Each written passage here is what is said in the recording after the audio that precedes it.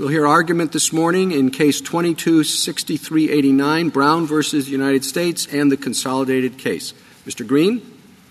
Mr. Chief Justice, and may it please the Court. Once more, we confront the Armed Career Criminal Act, this time with regard to which drug schedules a sentencing court is to consult in order to determine whether a prior state drug crime is a match with those federal schedules and thus either is or is not a predicate under the ACCA.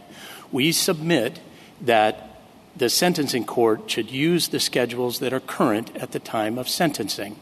That is because at its core, the ACCA is a sentencing enhancement. It is not a crime unto itself. And this court has said that the ordinary practice is to apply current law, including at sentencing. There's no reason to deviate from that ordinary practice here. The statute is phrased in uniformly present terms. The goal of the ACCA is to incapacitate only the most serious offenders. And finally, to do otherwise, as the government suggests, would be to ignore entirely Congress's choice to change those drug schedules with the 2018 Farm Bill. With that, I invite the Court's questions. Mr. Green, didn't we say in McNeil that looking at the statute is a backward-looking exercise? You certainly did, Justice Thomas.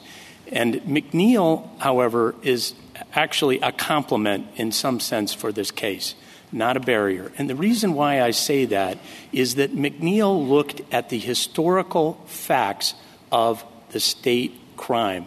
We are now engaged in the present tense effort to figure out what the federal sentence should be, including a potential ACCA mandatory minimum enhancement. McNeil acknowledged, as I just said, that the statute is phrased in the present tense. But McNeil found a particular problem, and that was that if a state reformulates its criminal laws, and the court pointed to a Sixth Circuit case about how to assess drug weight, different prior state crimes could disappear because a court couldn't figure out under the new formulations what the maximum sentence would be. So, let me ask you a question, and then I'll let you go. But what if using your logic and your approach, there was a crime, a state offense that was not unscheduled, it was not included on the controlled substance schedule. But then subsequently, after the commission of the state crime, but before sentencing, it's added. How would that work under your logic or your approach? Well, if the government tried to make that a match, I think the defendant might have the opportunity to claim that that was an ex post facto application of the law. In other words, it wasn't a match at the time of the offense, but it is now a match at sentencing. And we would say under our approach that, yes, it is a match, but the ex post facto clause would be a barrier to applying the newer drug schedules there. And there you would shift back to the drug schedules that apply at the time of the federal offense, the 922G offense. Isn't that an argument why your reading is strained? You're building in an ex post facto problem.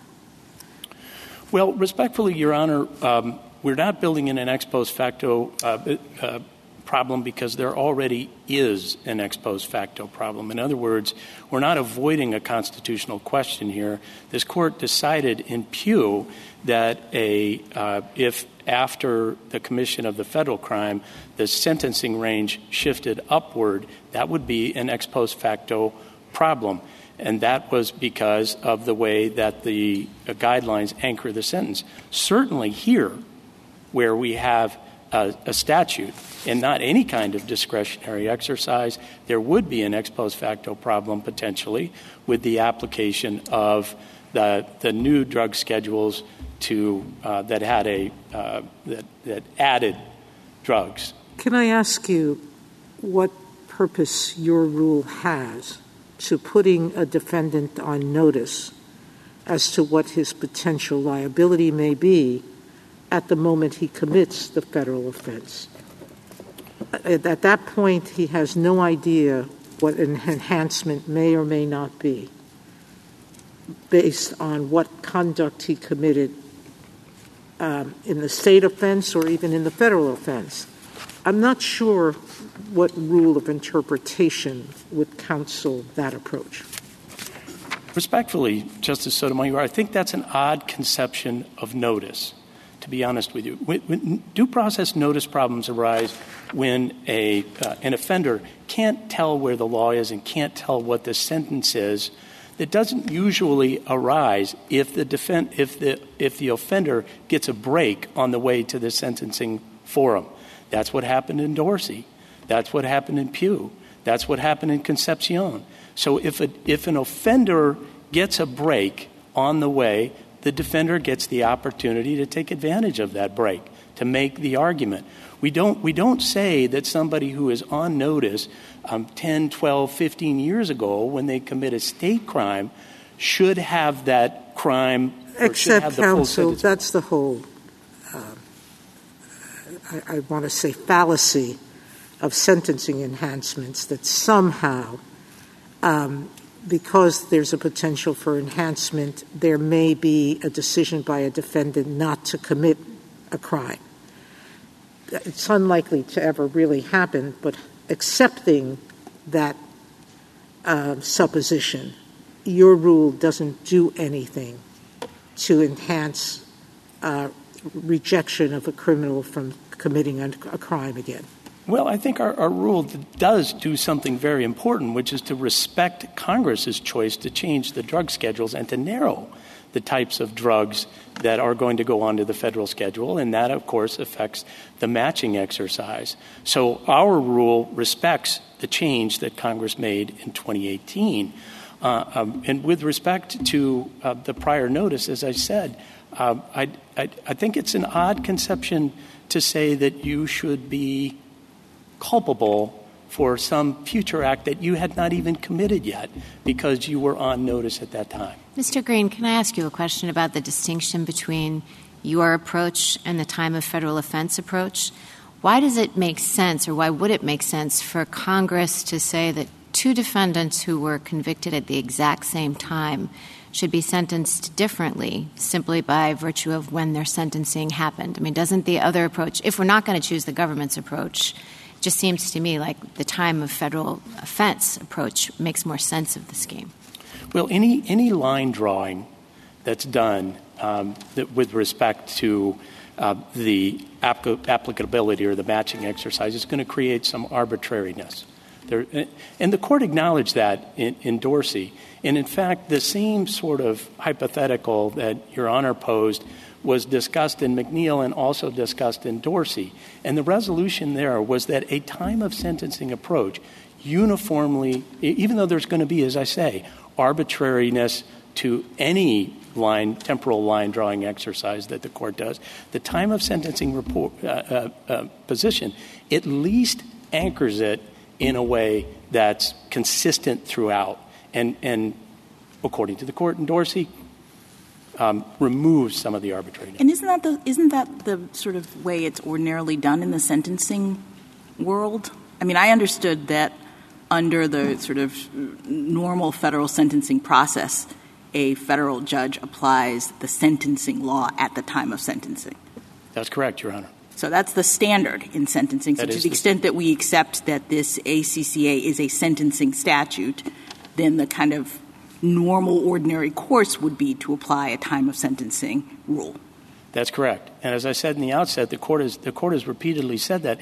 That's also consistent with a very long line of cases going all the way back to, as we say in our brief, Schooner-Peggy and Justice Marshall's decision that show that you, as a general matter, you apply current law. Counsel, let me ask you a question about that. Your focus on current law, I mean, you say that you always have to apply the current sentencing and, similarly, we always apply the statute that's current at the time, which I completely agree with. Do you disagree, however, that Congress could ever enact a statute that referred back to a historical drug schedule as it would be in this case? I mean, wouldn't we still be applying the current version of ACCA, even if it incorporated by reference a prior statute? That's not applying an old version, correct? Right. Congress not only can do that, but Congress did that in Section 3559C, which is in essence a federal three strikes law. Congress wrote the words And I understand that Congress phrased it differently there. There was nothing that bound Congress to phrase it the same way here. But I just wanted to clarify that you agree that if we interpret the statute that way to incorporate the Historical Controlled Substances Act schedule, we're not applying a prior version of the statute, correct? You're not applying a prior version of the statute. No. Well, We're still respecting the current statute. The defendant would still be sentenced under the current version on that interpretation of the statute. Well, no, because the ACCA incorporates the Dynamic Controlled Substances Act and the drug schedule. Well, you say that. I understand that you think the best interpretation. All I'm saying is that if we accept the government's interpretation, we're not saying that he's somehow convicted of a different offense under 922. We're just interpreting it differently to incorporate a prior drug schedule by reference in the statutory text itself. Justice Barrett, I would say that you're using a version of the ACCA in that instance that is old, right? And because the drug schedules have changed and the ACCA incorporates by reference the drug schedules, so you actually would be using an old version of the ACCA in that instance. Can I ask you about the federal prong of this? This case arises under the state prong, but it seems to me that the sort of weak spot of your argument is whether it is requiring a different rule for the federal prong than the state prong, so that when a court is looking back to evaluate serious drug offense, the definition as it's applied under the federal prong, is the court just seeing whether or not the person was convicted at that historical point of a particular crime without reference to the federal schedule or referencing the federal schedule at that time? And you're now arguing that for the state prong, they should be referencing the federal schedule at present. And so we would have two different results if I'm understanding your rule. Am I right about that? Is the federal requiring the past schedule be employed? Justice Jackson, with respect to A1, the federal, yes, the federal convictions, I do think some of the arguments that we make about using current law at sentencing and respecting Congress's choices might open up questions about exactly how to interpret A1 in that regard. But we don't need that to prevail here because the court has already indicated that it is permissible to have different interpretations. So are you saying there would be, or do you have an argument? Like if I disagree with that, if I think that these two should be read in parallel, is there an argument that the A1 prong, when it says an offense under the Controlled Substances Act, is Congress's invitation to look at what the offenses are today? I think if you said you had to read them in parallel, Justice Jackson, I would say that A1 should also use or that in determination of whether there's an A1 predicate, you should also use the current schedules. Well, what would be the justification for that? I mean, if you look at the language of A1, it just refers to a prior conviction. It doesn't give any sense that there's some kind of intertemporal federal-to-federal categorical approach going on. Well, that's right, and it is, and you know, in the event that the court views A1 to be interpreted that way, I mean, the A2 is really an accident of the fact that we have to do the matching exercise, right? And so there would be a sensible difference between A1 and A2, precisely. Right, but if you assume that A1 is not doing that, can you think of any reason why Congress would have wanted A1 and A2 to work differently? Because Congress, for two reasons. One is, as I said at the outset, Congress only wants to put away the most serious offenders. So in this regard, the ACCA does look prospectively. The ACCA wants to make sure that we are incarcerating for a mandatory minimum 15 years the people who are the most serious offenders, as I say. And those people who wouldn't be the most serious offenders if Congress had changed the drug schedules. And there's the other point, right? I mean, Congress changed the drug schedules, and that should be respected. Thank you. Thank you, counsel. One of the things you raise in your brief is the complexity that would accompany the government's approach. As you said, the prosecutors, courts, probation officers, defense counsel would have to track down, cross-reference outdated federal. I don't think that's that hard at all. And not that I could do it, but, people who are technologically sophisticated can do it. Apparently it's all online. Just check it that way. Well, I would refer, Your Honor, to the amicus brief of the National Association, the Clause 40 Foundation, where they lay out all the databases and they talk about exactly how difficult that it would be.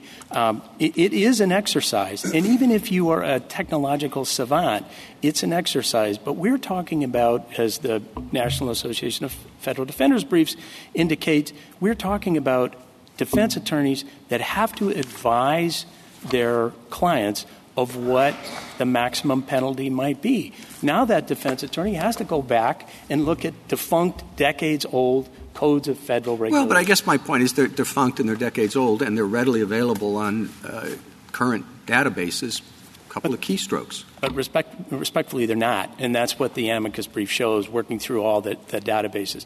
At some future point, they might be, but the point of administrability is to demonstrate that there could be problems on the other side, just like McNeil was concerned about problems with changes in state reformulation. By the other side, I mean, there could be changes to the Code of Federal Regulations that actually get missed because people don't use the databases right. Thank you, counsel. Thank you. Justice Thomas? Justice Alito? Can I ask you a question about the rule of lenity? Is it true that your approach would, in some cases, be harsher on defendants than the government's approach? And if that is true, have we ever said that the rule of lenity applies in a situation like that? No, because the Court has said the ex post facto clause applies in a situation like that. I mean, I do think there's an argument for lenity here, but I really don't think we need it because the text is clear. And the goals of the ACCA are clear, and the need to respect Congress's choice in changing the drug schedules is also clear. Is it true that acceptance of your argument would mean that no marijuana conviction prior to 2018 would count as an ACCA predicate? No, because there would have to be a match between the state and the federal. Now, if the federal were broader, if the state were broader and included hemp, then there would be no match. But I can assure Your Honor, because I've actually looked, that states are catching up rapidly.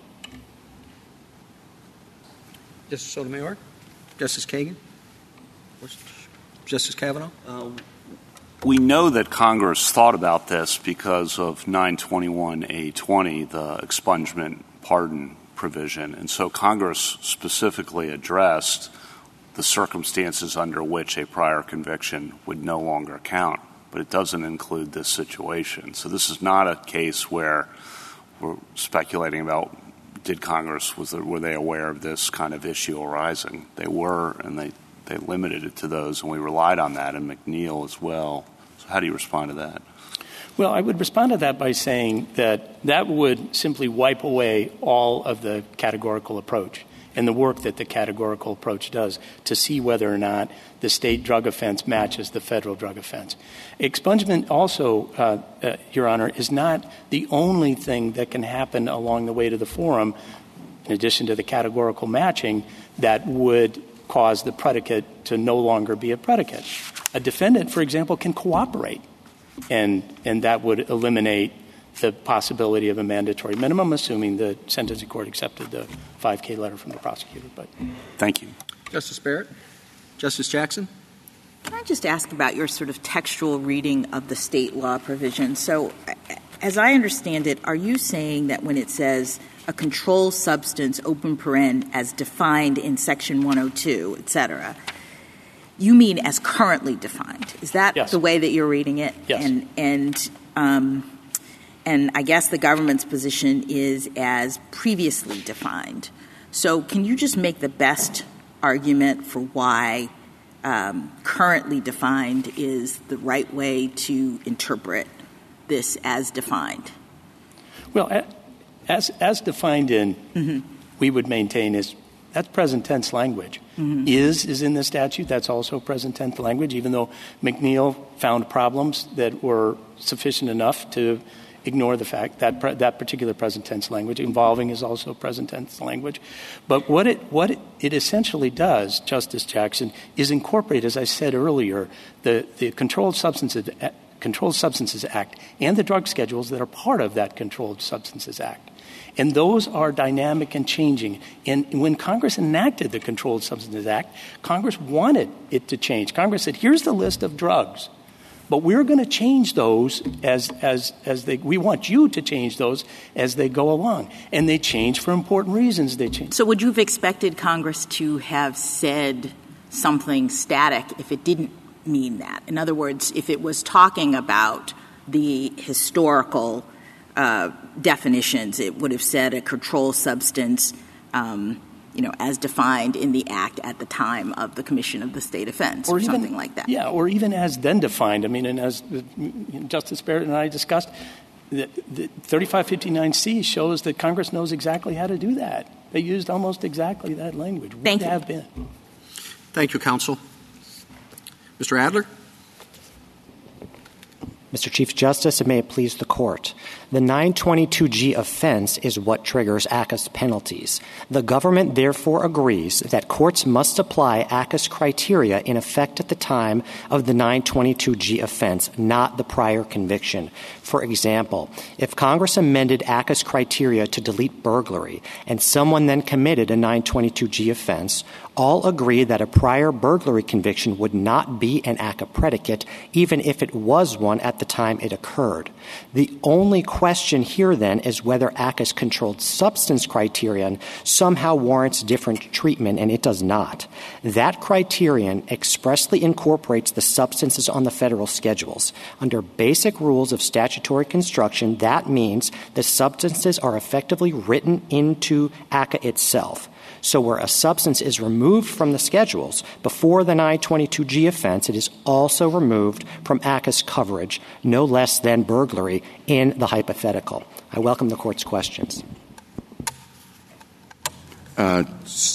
Subsection E1 says that in the case of a person who violates Section 922G of this title and has 3 previous convictions. So we're talking about the previous convictions.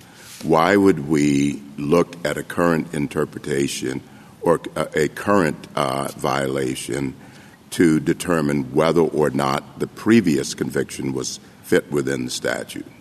So, Your Honor, that is the language that this Court interpreted in McNeil. And when it did so, it was referring to the historical attributes of the state law conviction. McNeil said nothing about the federal comparator against which we are comparing those attributes. And that question is governed by the default principle, the time of offense principle, with which the government and we agree on that. So it's an entirely different question here. Previous conviction, that's something that's already happened. So, of course, we're going to look at the law in effect at the time of the prior. The government is not arguing to you, as I understand it, that we should be looking at the federal criteria in effect at the time of the prior conviction. What I understand the government to be saying is that somehow this controlled substance criteria in ACCA is somehow different than every other criteria. That's why the burglary hypothetical is correct, because even though the burglary qualified under ACCA at the time it occurred, Congress is revising its judgment and saying we no longer think burglary should count. So if that happens by the time of the 922G offense, then everyone agrees, I believe the government agrees, that that burglary should not qualify. So it's important to recognize that McNeil was addressing a completely different question than is presented in this case. That's why it was such an easy case. So you don't think there's any difference between the reference to the schedule and actually amending the underlying statute? That is correct, Your Honor, and that is absolutely correct. And the government gives us a single sentence in its brief about why that would not be on page 41, and it's no supporting authority. And all the government says is, well, the schedules are not contained in ACCA, and so amending the schedules is not the equivalent of amending ACCA. But as we explain on pages 8 to 9 of our reply brief, that is simply not true. Under established canons of statutory construction, where one statute incorporates another or cross-references another, that latter statute is effectively contained and written into the former. That's how cross-references work. And if the government really means what it says here, that would have a profoundly destabilizing effect on legislation in this country. Congress would have to copy and paste every statute that it wants to reference, and if you think the U.S. Code is unwieldy already, it would explode if that's what Congress had to do. And so that cannot possibly be right. So then we are left asking, well, how are the schedules any different here than the burglary or anything like that? So that's why you see the government relying so much on McNeil, but I don't think the government believes that argument either, because if you really take the government's view of McNeil, then what you're really doing is looking at the federal criteria in ACCA at the time of the prior for all of the criteria. And that is not the government's submission in this case. That proves far too much. I thought the reason it mattered in McNeil, or the argument in McNeil, was that the prior state conviction no longer qualified as a serious drug offense because the change in the maximum sentence under state law. But the key was that no longer qualified as a serious drug offense as a matter of ACCA. The same argument here is that the change subsequent to the prior state offense means that it no longer qualifies as a serious drug offense under ACCA. Yet in McNeil, I mean, you're well aware the language in McNeil is not good for you because it's confronted that and said you must consult the law that applied at the time of that conviction. So I guess I see a parallel with McNeil, but Your Honor, the sentence you just quoted has to be read in context. And the law in that sentence is referring to state law. Of course, subsequent changes in state law have no— Right. Sorry to interrupt, but the state law change mattered because it no longer qualified as a serious drug offense as a matter of federal law. Your Honor, I disagree with that reading of McNeil. Isn't that an accurate statement, though, about the facts? The change in the state law maximum sentence meant that as of the time of sentencing or later, it no longer was a serious drug offense for purposes of federal law, correct? Your Honor, I disagree with the characterization because the state law has nothing to do with whether something is serious enough to be a drug offense. That's something for Congress. And if I could give you an example— Well, let me just pause you there. I thought that it had to be a 10-year sentence, right, to qualify? That is correct. Okay, and the change in the state offense meant it was no longer had a 10-year sentence. It no longer satisfied. So therefore, it was no longer, as a matter of federal law, a serious drug offense, correct? That would have been correct. And McNeil said that didn't matter. Because states do not get to decide what is serious enough for ACCA. So if I can give you a hypothetical, that's a variation of the burglary example. Let's say Congress raises the statutory maximum threshold from 10 to 20 years. Someone then commits a 922G offense. They have a statutory maximum, and their prior does, of 15 years. That's not going to qualify because Congress has revised its judgment. McNeil only says that we look to state law in effect at the time of the prior to figure out what the maximum was. That's the 15 years. But Congress gets to decide if that's serious enough or not for ACCA. The states don't get to do that. So that's why the change in state law had really nothing to do with the question we are asking here, which is what federal criteria are we looking at? And again, this is where the default time of offense principle comes in. That is grounded in the federal savings. One last question on that. It would have meant that it was a serious drug offense for federal law purposes at the time he committed the state offense, correct? But then was no longer a serious drug offense for purposes of federal law later on, correct? That's correct. That's exactly the same thing as the burglary hypothetical with which the government agrees. It would have qualified at the time it occurred, but then Congress changes its judgment and says we don't want burglaries anymore, or we think the statutory maximum should be 20 years. So even though it would have qualified at the time it occurred, it no longer does at the time of the 922G offense. And again, this time of offense principle is a default rule in federal criminal law. But wait, why? Can you speak to the default principle in sentencing, which is not, I think, that you do the sentencing statutes or sentencing enhancements that exist at the time of the offense? You do it do you agree with me that you do it at the time of the sentencing? No, Your Honor, I agree with that in terms of the guidelines, because the Sentencing Reform Act specifically says for the guidelines you look to the version in effect at sentencing. Mm-hmm. But when we're talking about federal statutory penalties, that's where the federal saving statute comes in. That's where the ex post facto clause comes in. And under those doctrines, we are always looking at the federal statutory penalties in effect at the time of the crime. That is when we are looking at notice. Is someone on notice that their conduct is unlawful, and what are the potential consequences for violating the law? That happens at the time of the offense, right? So the government is trying to look at notice at the time of the prior conviction, which cannot possibly be right, because it would mean that ACCA could not apply to prior convictions that predated its enactment. That would violate the ex post facto clause. We know that it does not from this court's decision in Greiger versus Burke. So that confirms that we're looking at notice at the time of the 922G offense. And then once we do that, the administrability problems with the government's rule come into sharp focus. And if I could turn to the Chief Justice's point earlier, what the government's rule would require people to do, ordinary people, not law librarians, is to dredge up decades-old drug schedules. They are not online. The closest database we have is the ECFR, which is published by the National Archives. It goes back only to January 2017. That's not going to do much good for anybody. Well, couldn't some of your amici, the National Association of Criminal Defense Lawyers or the Clause 40 Foundation put out a handy little handbook for defense attorneys, including all of these schedules? So that would solve that problem, wouldn't it? Your Honor, the key response to that is that is not what Congress would have intended in 1986, before there was such a thing as electronic databases, before there were online digital sources. That's just not something that a Congress would have thought to do. And if you're making this argument, am I right, not as a matter of due process? You're just saying it's a key to statutory interpretation? Correct. And it also goes to the administrability of the government's rule, because not only are ordinary people going to have to do this, but yes, judges, probation officers, lawyers are going to have to do this. It's extremely difficult to do. Well, what do you say to your friend's argument? I'm sure would say to you, well, even under your rule, you're going to have to go look at old sentencing guidelines, sentencing regimes. And some people are going to be denied the benefit of later enacted revisions to the schedule, or reducing penalties under the schedule between the time of federal conviction and federal sentencing. What do you say to those two complaints from your friend who would otherwise agree, I'm sure, with almost everything you're saying?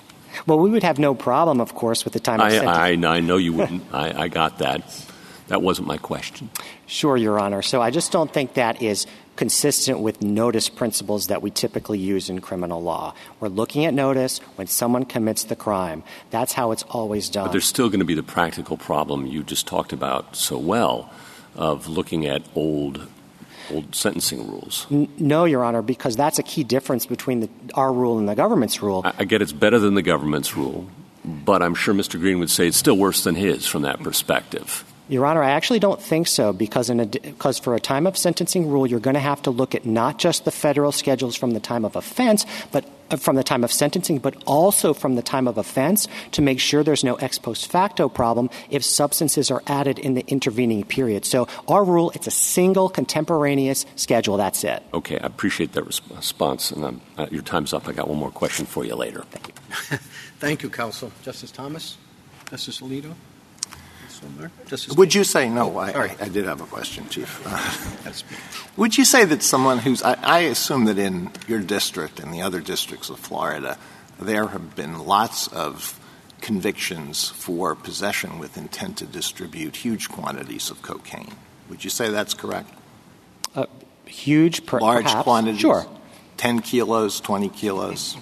Well, I don't want to agree to that, Your Honor. But large quantities, sure. There haven't been cases in Florida involving that? I'm sure there have, Your Honor. All right. Would you say that somebody who was convicted of such an offense in 2012 committed a serious drug offense? A federal offense or a state offense? A state offense. A state offense in 2012 for possession with intent to distribute cocaine? Yes. Under our view, that would not, in Florida at least, that would not qualify. However, I want to emphasize. That would not qualify because the Florida schedule at that time included this drug, 123-ioflupane. That's why? That is correct. I mean, when these people were arrested for possession of 10 kilos. I mean, 10 kilos wasn't a lot in New Jersey when I was U.S. attorney there. That was our minimum for prosecuting. I think you must have had bigger cases than that. But let's say 20 kilos. Somebody's arrested for 20 kilos of cocaine. Is there any realistic possibility that this is 20 kilos of ioflupane?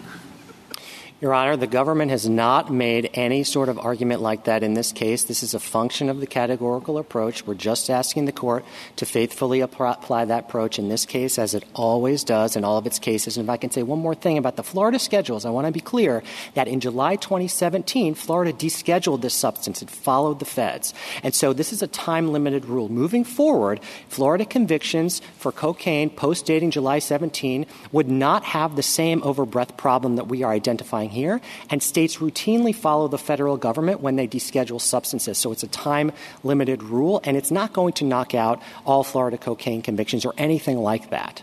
Well, which ones will it not knock out? It would not knock out Florida cocaine convictions post-dating July 2017, because there would be no overbreadth that we are identifying. But all the ones before that are knocked out. Should we put the categorical approach out of our minds in considering what Congress intended? I'm not sure how the court can do that. I mean, the court has held that the categorical approach is a byproduct of Congress's intent in the statute. It's held that for over 30 years, so I'm not sure how the court could put it out of its mind. And, of course, the government is not asking you to do anything like that. There's been no dispute about how the categorical approach applies in this particular case at any stage of this litigation. So if we believe that Congress must have had the categorical approach in mind, because that's what we said in Taylor and subsequent cases, when it enacted the ACCA provision at issue here, what does that do to your argument? I think it means that we win, Your Honor, because we win under the categorical approach in this case, and that has been around, as you said, since Taylor, since 1990. So there's just no dispute about how it applies in this particular case. Thank you. Justice Sotomayor? Justice Kagan?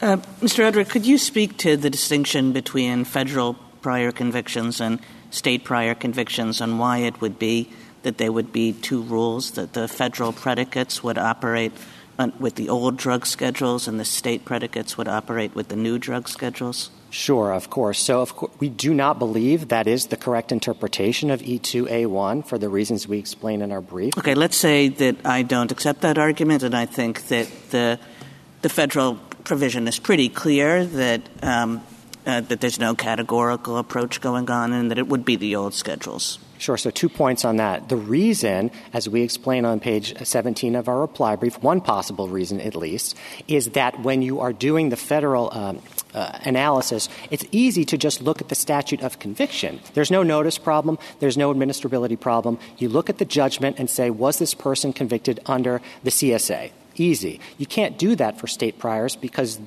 you can't enumerate all the state statutes. So what Congress has done, it has looked to evolving federal drug schedules. That was the only criteria. That was the federal criteria they chose.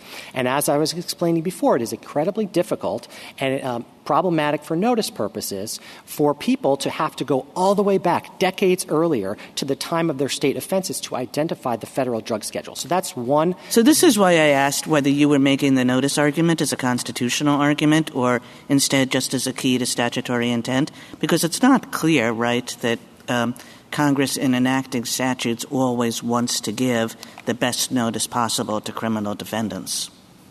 That may be right, Your Honor. We're not making a full-throated due process violation argument. I think the canon of constitutional avoidance, though, may well come into this at some point if we're requiring ordinary people to go back decades and decades. And the second point I wanted to make on the E2A1 point is the Court absolutely does not have to interpret that provision to resolve this case in our favor, because the Court should simply say the exact same thing it said in Shular on page 786. The Court unanimously said that the divergent text of the two definitions renders any divergence unremarkable, and that was quoting the government's own brief in that case. The exact same logic applies here. And in fact, in Shular, the only question was whether E2A2 referred to offenses or conduct, and everybody agreed that E2A1 referred to offenses, and the Court still said, we don't care, the text is different, it's referring to conduct in E2A2. The same logic would apply here. It's just different text. Thank you, Mr. Adler.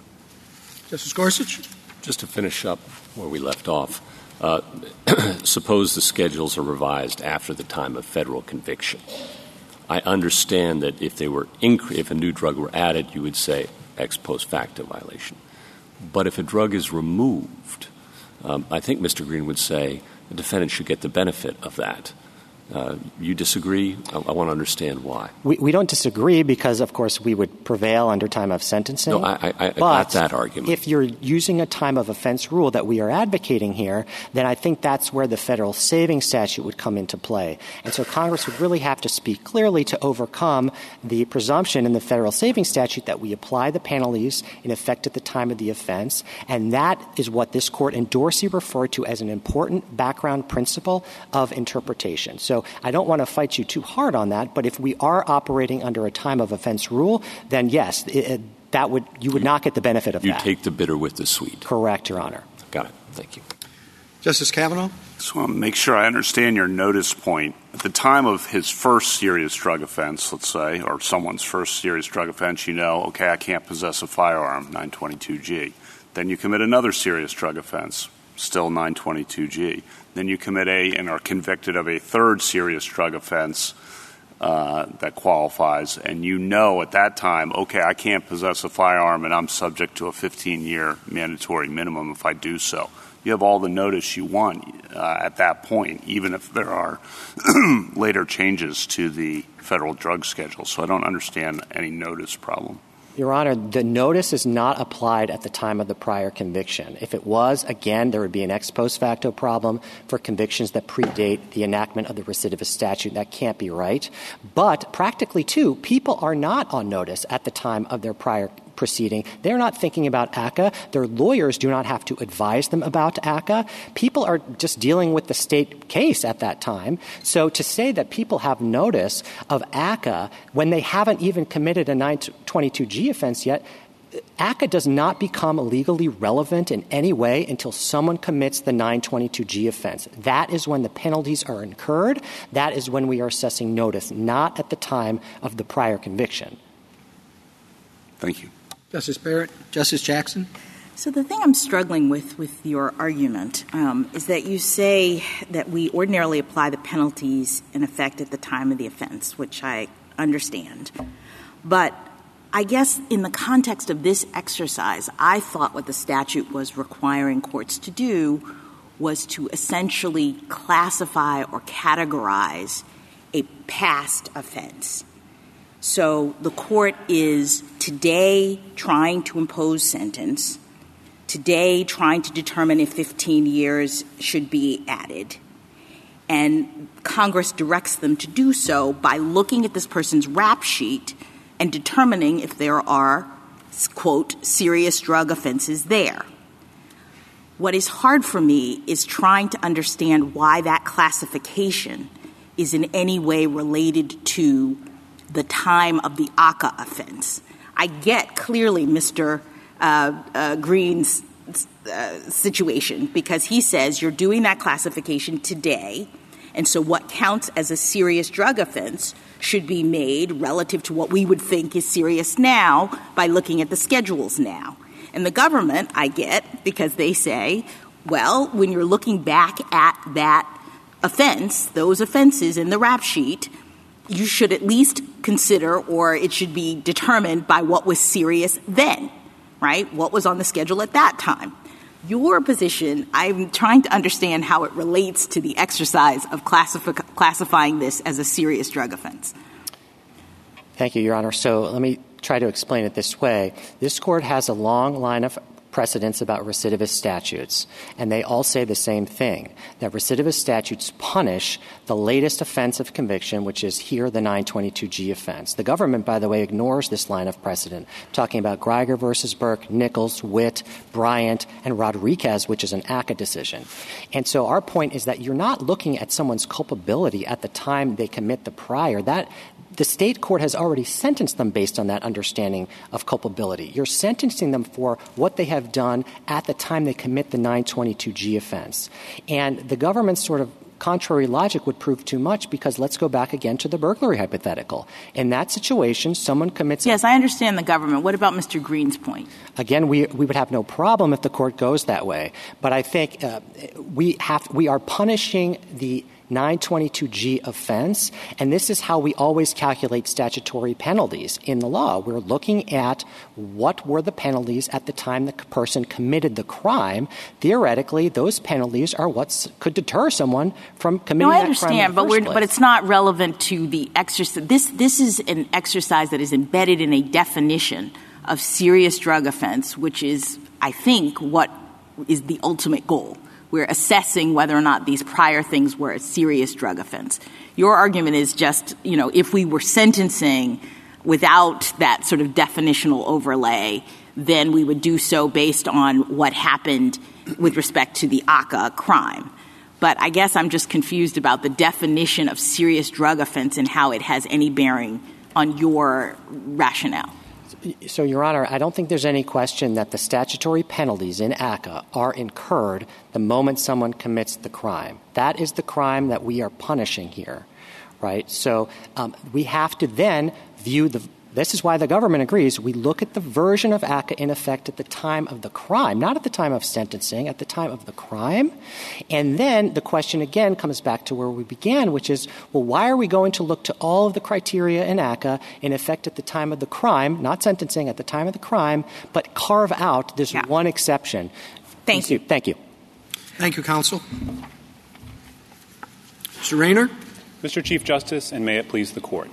To determine whether a prior state conviction qualifies as a predicate under the Armed Career Criminal Act, courts should consult the federal drug schedules in effect at the time of that conviction. That rule flows from the ACCA's text. As this Court recognized in McNeil, the ACCA establishes a sentencing enhancement for defendants with previous convictions involving drugs listed on the federal schedules. That language dictates a backward-looking inquiry that requires courts to assess the attributes of a prior conviction at the time that it occurred. Critically, the ACCA treats both federal and state convictions as predicates.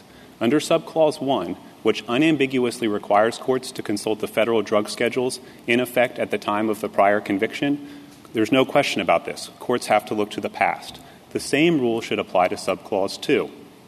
A prior federal conviction would not disappear for ACCA purposes simply because the drug schedules were later amended to remove the relevant controlled substance. And there's no reason to treat state crimes differently when they involve the same culpable conduct and the same regulated drug. Rather than engage with a statutory text, petitioners rely exclusively on purported background rules of interpretation. Jackson, most significantly, argues that courts should apply the federal criminal law in effect at the time of the federal offense conduct. But the government agrees. The version of the ACCA in effect at the time of the federal offense conduct is what controls here. The question in this case is which version of the federal drug schedules the ACCA's cross-reference specifies. And Jackson's interpretive principle does not answer that question. Just as in McNeil, this Court recognized that the ACCA points courts to the prior version of state law in effect at the time of the state conviction, so too it points courts to the version of the federal drug schedules in effect at that same time. This Court should affirm the judgments below. If we, rather than looking at an underlying drug schedule, if the statute itself was amended, would your analysis be the same? No, Justice Thomas. We acknowledge that if the ACCA included a static list of substances, so if appended to this provision there was just a list of substances, cocaine, marijuana, and so forth, an amendment to that list would apply at the time of the federal offense conduct. We think the cross-reference to an external body of law that is dynamic is critical here. And in our view, the cross-reference raises a temporal question. When Congress chooses to reference an external body of law, that raises the question, which version of that body of law is Congress intending to reference? And we think the temporal question is particularly— I'm not sure why. I'd like you to concentrate on Justice Thomas's point. I think this is the most serious weakness in your argument because it doesn't make much sense to me. When you're cross-referencing something, you're taking everything with it. You're picking and choosing and now saying, I'm only going to take a piece of it, not all of it. To be clear, Justice Sotomayor, we agree you're looking at all the federal schedules. We're not only taking a piece of the schedules. The question is simply which version of the schedules. And as the Court discussed in JAM— I think the question, though, is normally when we have a cross-reference, we look at the contemporaneous version of the cross-reference. I think that's Mr. Jackson's primary argument. And the statutory text here says, as defined in, which suggests we look at the present law, just as we normally would, just as you concede a moment ago that we normally would. What in the text suggests this backward-looking approach that you want to put into it? Yes, Justice in the text. So in the text, we think the cross-reference raises the temporal question. In the context, answers the temporal question. As defined in. Those are the only terms that we have to work with. So as the Court explained to McNeil, I don't think the present tense does a lot of work here because this is a backward-looking statute. I disagree that the background rule is that we always look to the contemporaneous referenced law. As the Court discussed in JAM, the reference canon actually supplies the background rule here. And the reference canon has different temporal branches depending on context. The reason the reference canon is structured that way is because cross-references may refer to past law, they may refer to present law. And in fact, in H, we have such a thing. We don't here. We have as defined in, not as was once defined, or as at the time of state conviction, or as had been. Lots of alternatives I can come up with that would accomplish exactly what you want and, in fact, appear elsewhere in the statute, but not here. I agree all of those formulations would answer the question dispositively. In our view, there's three aspects of the text that dictate a backward-looking inquiry. There's the term previous convictions. There's the term involving, which we think refers to historical attributes of an offense. And third, there is subclause 1, which unambiguously requires a backward-looking inquiry. For sure. We ask a backward-looking inquiry when we're saying, do you have these things, these prior convictions? But when we're asking what is a serious drug offense, that's defined. That's the section that we're now dealing with. So what do we do with that?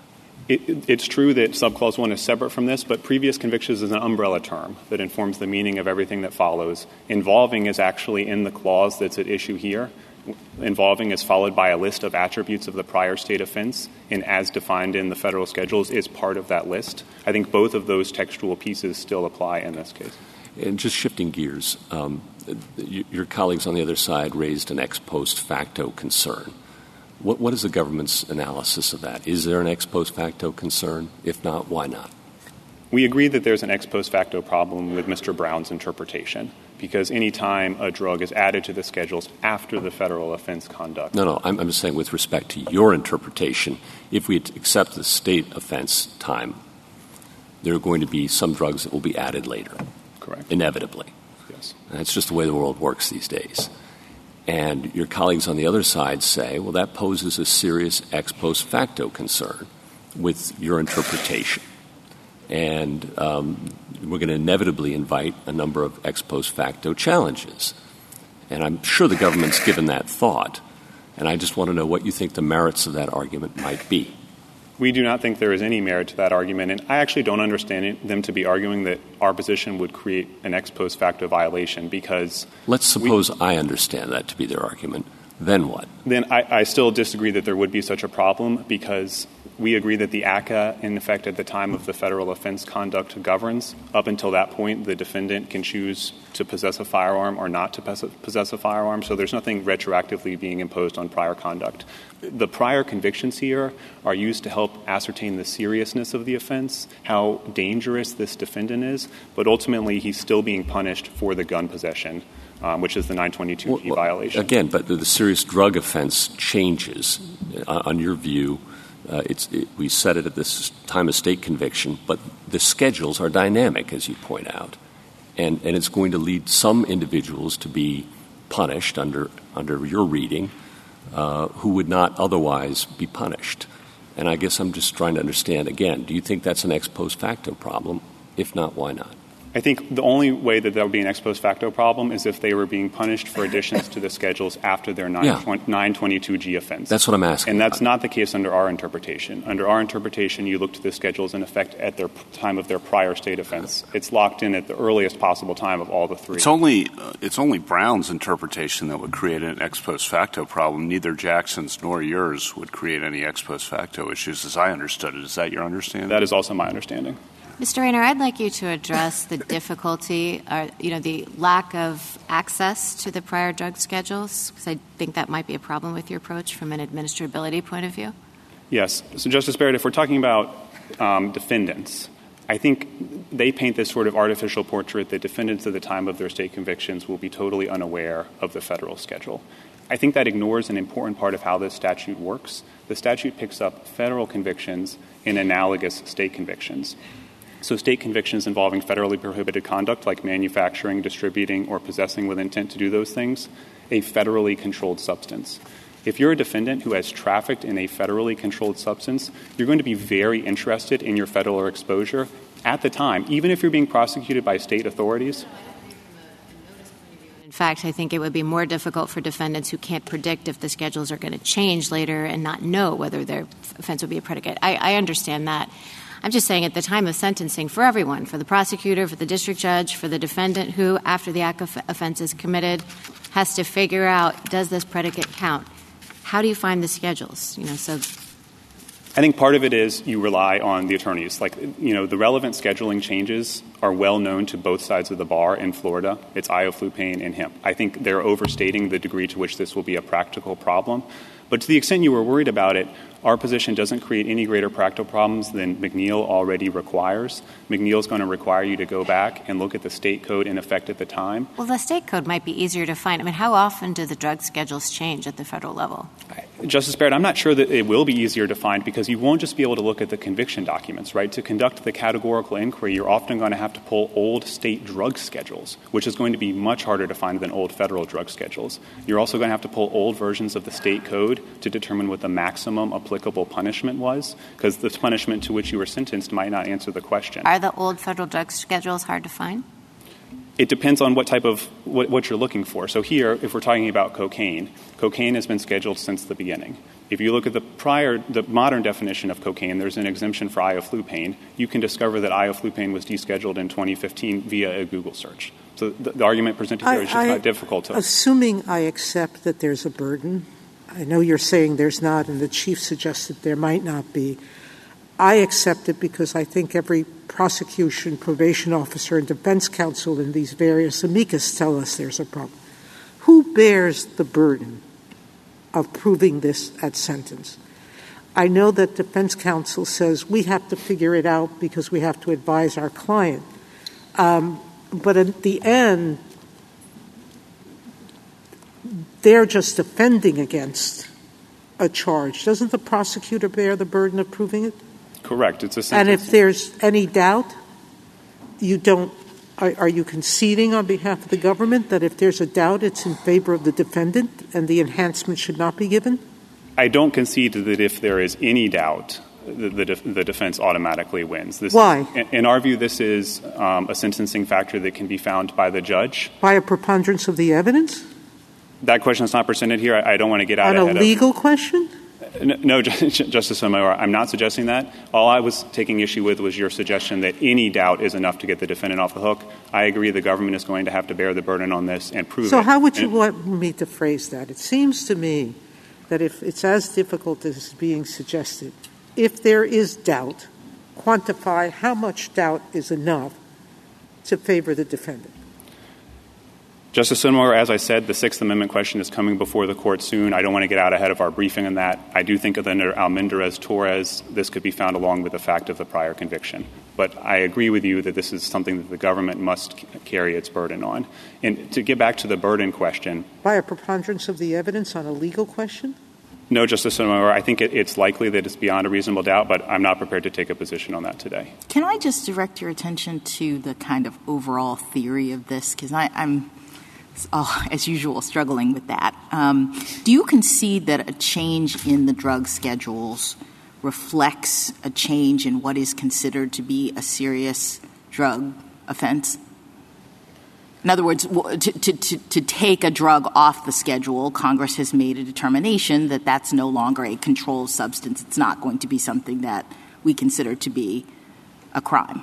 Justice Jackson, I certainly agree that going forward, that means someone can't be punished for that, and a state conviction going forward also would not be treated. All right, so then my question, I guess, is why would Congress want to incapacitate defendants who have committed crimes that federal law no longer regards as serious?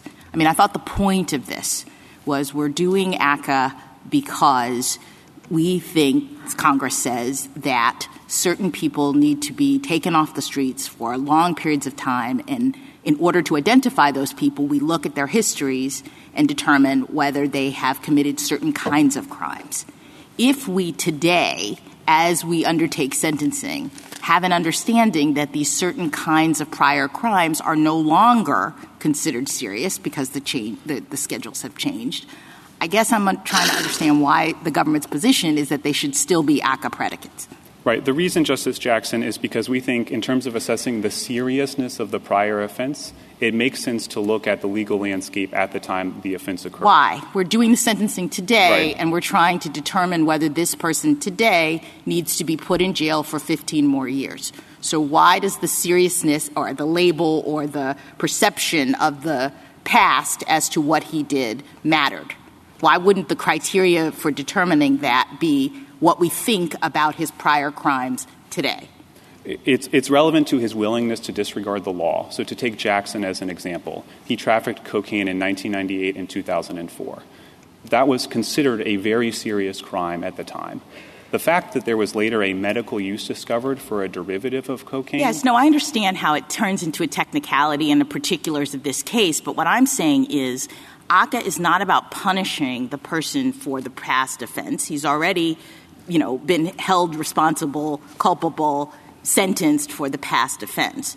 I thought it was about incapacitating people who we can identify as particularly dangerous based on the nature of their past offenses. So it's not really about his willingness to commit a crime. I mean, he has these criminal offenses. Congress would have just said, do you have an offense? Instead, they say, do you have a serious drug offense? And what I am struggling with and trying to get beyond is why we are evaluating the seriousness of that offense based on past standards as opposed to the standards that would apply today as we are making this 15-year determination. Justice Jackson, I think another way to come at this is unambiguously what Subclause 1 does. It cares about the seriousness of the offense at the time. It cares about whether you had a federal conviction. Well, I'm not so sure about that. I mean, it too doesn't necessarily, I'm trying to find the statute. It says an offense. It doesn't say a conviction under the Controlled Substances Act. And I appreciate that the previous thing says you have to have 3 previous convictions, right? But for a serious drug offense, and then it says an offense under the Controlled Substance Act. I mean, one could interpret that also with respect to modern standards because the exercise is trying to identify what is a serious drug offense. And if today we would say this is not an offense under the Controlled Substances Act, I suppose we could interpret the federal statute differently than what you're articulating, right? I don't think so, Justice Jackson. I think the text says, do you have a previous conviction for an offense under the Controlled Substances Act? If you have a conviction for an offense under the Controlled Substances Act, that's just the end of the analysis. Why can it be today's controlled substance? That's what I'm asking you. It wouldn't be an offense for the Controlled Substances Act as it exists today. No, but it would be literally a conviction under the Controlled Substances Act. And to be clear, I am not aware of any court entertaining this argument before, much But it's less also not adopting an it. issue in this case, right? We're doing the other thing. Mr. Rayner, I'm sorry. Go ahead. Go ahead. No, you were first. Go ahead. Justice Kagan? Justice Kagan? Can I take you back to the conversation that you started having with Justice Thomas? If I understand your responses to those questions, you agree with Mr. Adler that if ACCA were amended so that burglary was not a predicate, you would go with the new version. Is that right? The version in effect at the time of the offense conduct, correct. And same if instead of this language you had a list of 5 controlled substances and those 5 controlled substances were amended, again, the same result would follow, correct? Yes. So your whole argument rests on treating differently a list of 5 substances or any other attribute of ACCA, treating it differently from a controlled substance as defined in Section 102. And that seems a little bit mysterious to me. I mean, if you ask why it is that Congress put in this language, a controlled substance is defined in Section 102, it's, well, number one, there are lots of controlled substances, and you don't want to have to list all however many there are. And number two, we expect them to change. So what's going to be a controlled substance next year is not necessarily the same as this year. And so on both of those theories of why Congress used this language, it seems perplexing as to why you would have a different rule than you would if Congress had just listed the substances. Right. Justice Kagan, I think one way to think about this is if it had listed the substances, that would reflect a static concern with particular substances. But by referencing an external body of law, Congress evinced its concern with the drug's status under federal law. And for the reasons I was discussing with Justice Jackson, it makes a lot more sense to look at the drug's status under federal law at the time of the prior conviction. I mean, I would think quite the opposite, that what Congress is saying when it uses this kind of language is, we know this is going to be in flux, so keep on updating, you know? And that's an argument in Mr. Adler's favor, not in yours. Right. So, Justice Kagan, another way to come at this is that we think the cross-reference, as I mentioned to Justice Gorsuch, it raises the temporal question. When Congress puts in a cross-reference, we know from the reference canon there's multiple points in time it could be referencing. There's no background rule that it's always referencing current law. So in our view, the cross-reference, it only raises the question. It doesn't answer the question. We think what answers the temporal question is subclause 1, the term previous convictions, the term involving, and McNeil in this Court's precedent. It's that text and context that, in our view, answers the question in favor of the prior state conviction rule. Can I ask about, following up on Justice Jackson's questions, how to think about this statute? Because I think about it not as a purely recidivist statute for recidivist drug offenses, but as a gun statute. Once you have the 3 prior offenses for serious drug offenses or violent felonies, don't possess a firearm. In fact, if you have 1, don't possess a firearm. But once you have 3, don't possess a firearm or you're getting a mandatory minimum, because Congress was concerned about guns with drugs, not about drugs alone in this statute, about guns with drugs. And that's why that's what Congress was concerned about. Yes, Justice Kavanaugh. I think that's an important response. So it's not just the drugs, it's the gun.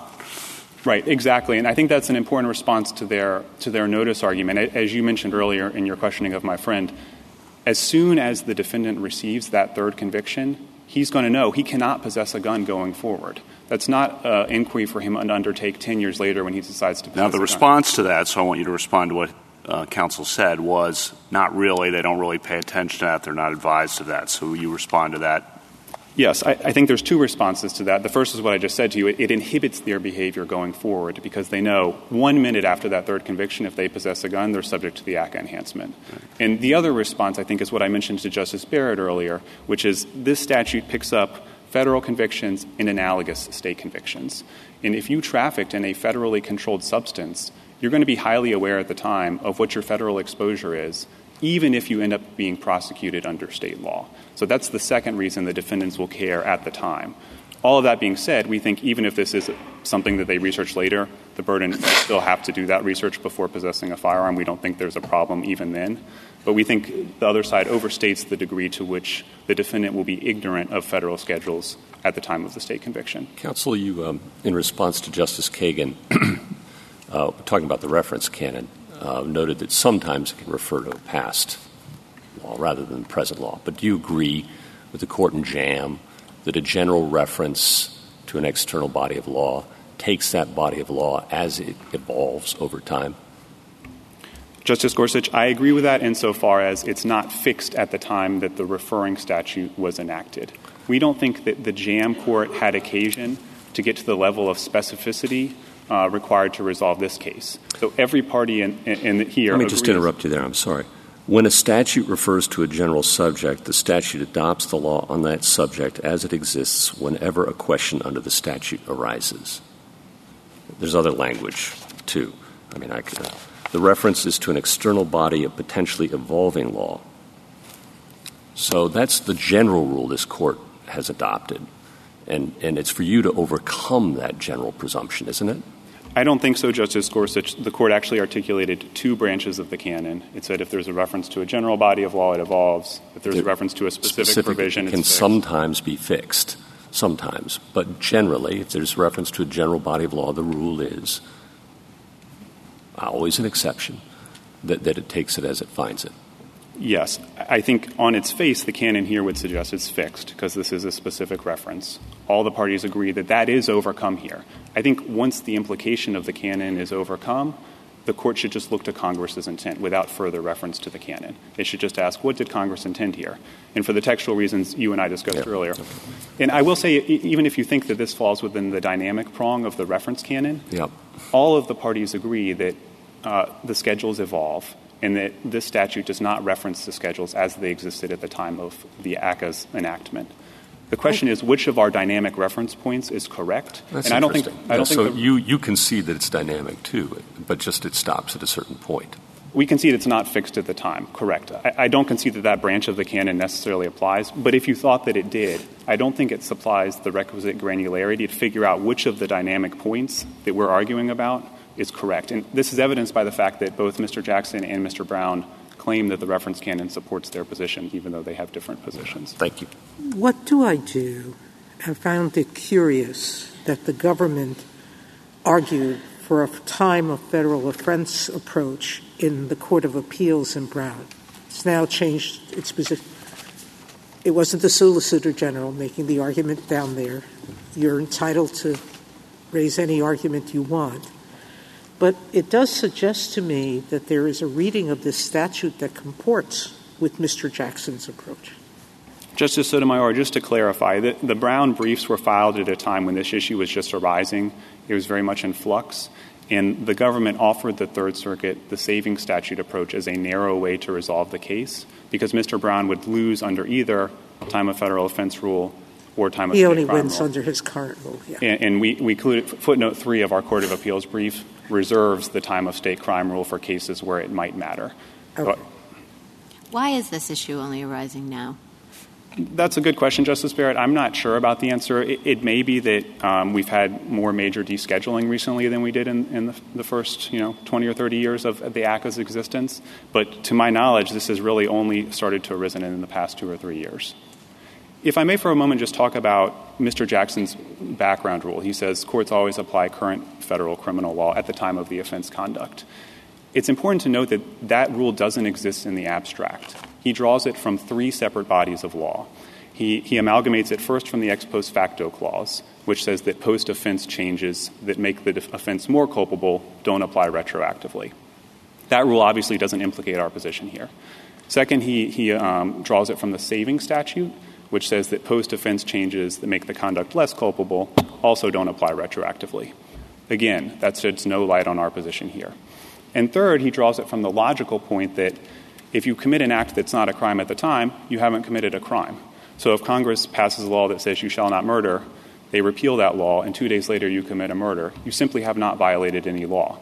Again, that doesn't shed any light on our position here, which depends on ascertaining the seriousness of a predicate conviction. So in that situation, Congress repeals a federal statute. Let's say we're looking at the federal prong, and you commit federal crimes under the Controlled Substances Act at the time, and then Congress repeals that portion of the Controlled Substances Act. Is the government's position that it would still be ACCA predicates? Justice Jackson, if I'm understanding you correctly, if you were convicted of a CSA offense, yes, Congress later repealed that aspect of the CSA, but it didn't make the change retroactive, so your conviction is still in the books. Yes. Yes, that would qualify as an ACCA predicate. And my point in discussing the sources of this background rule is to show that when you reduce it to these sources, none of them shed any light on the question in this case. To say that courts apply current federal law and therefore the cross-reference points to the current federal schedules is entirely question-begging. It assumes the conclusion. Thank you, counsel. Justice Thomas? Mr. Rayner, just so I'm clear, you do take the position that if the statute itself if ACCA had been amended to change this schedule, if it was more dynamic, that it would petitioners would win. Justice Thomas, we agree that if the drugs were listed in the text of ACCA and that drug list was modified, Mr. Jackson's rule would apply. Now, this seems to be, in effect, an amendment of ACCA. So if in effect, it's an amendment of ACCA. Why is it treated differently or less exactingly than an actual amendment of ACCA? Justice Thomas, we disagree that this is equivalent to an amendment of ACCA. We think the way to think about this is there's the text of the ACCA, and then there's the external bodies of law that the ACCA requires courts to consult. And it's referring courts to external bodies of law because it cares about the legal landscape in existence at the time of the prior conviction. The external bodies of law include both the schedules and state law. So just as in McNeil, the court said you have to look at state law at the time of the prior conviction, so too here. Justice Alito? Justice Sotomayor? No? Justice Kagan? Justice Gorsuch? Just to follow up on Justice Thomas's question and not to belabor the point, but let's suppose that the language of E1 was exactly as it is. So all of your textual clues are exactly as they are. But in A1, instead of referencing the schedules, it listed drugs. You concede, I think, that despite all of your textual clues that you pointed to, that would be dynamic. Justice Gorsuch, just to clarify, if in A1 it listed drugs? Yeah, if in A1 it said a serious drug offense means conviction for the following substances, cocaine, not whatever the crazy drug is, was added in or whatever, okay? But if it listed those drugs, I think you've conceded multiple times that would be dynamic. Correct. Despite all of the textual clues that you hang your hat on in the preceding paragraph. Right. And Justice Gorsuch, just to be clear about our analytical framework, if there's no cross-reference, there's no temporal question. So we think the cross-reference raises the temporal question. I understand that. And then the clues but answer. All of the clues wouldn't overcome the dynamic nature of the statute in those circumstances, right? I agree. It would not overcome the actual text of the ACCA if the ACCA listed. Well, the only change I'm positing is the definition of a serious drug offense means an offense under the Controlled Substances Act, yada, yada, yada. Instead of that, it's just a list. Right, and I'm assuming the list also applies to subclause 2 in your hypothetical. Well, whatever. Okay, it doesn't. Yeah, so if Congress actually listed drugs in both subclause 1 and subclause 2, we agree the effect... That all the textual clues that you otherwise think so important wouldn't overcome it. Correct, Justice Gorsuch, and the reason is that we think those clues answer the temporal question raised by the cross-reference. If you eliminate the cross-reference, there's just no temporal question in the first place. Thank you. Justice Kavanaugh? Justice Barrett? Justice Jackson? So can I just ask you again about the point of the legislation, because you had a back and forth with Justice Kavanaugh, and it seems to does the government concede that incapacitation of certain serious offenders is what ACCA is about? At a high level of generality, yes. Because that's what the legislative history shows. I mean, we have House reports, we have Senate reports that say the purpose of this legislation is to curb armed, habitual career criminals, and then has a big discussion of how we identify those people. So that's what this is about, right? Yes, Justice Jackson. At a high level of generality, we agree this is about incapacitating dangerous offenders. And so with Justice Gorsuch's point and Justice Kagan's point, I just want to be clear. If burglary is if other elements of this definition are changed, like possession, for example, hypothetically, you would agree that we'd be looking at the current definition and not the definition of serious drug offense at the time of the state conviction.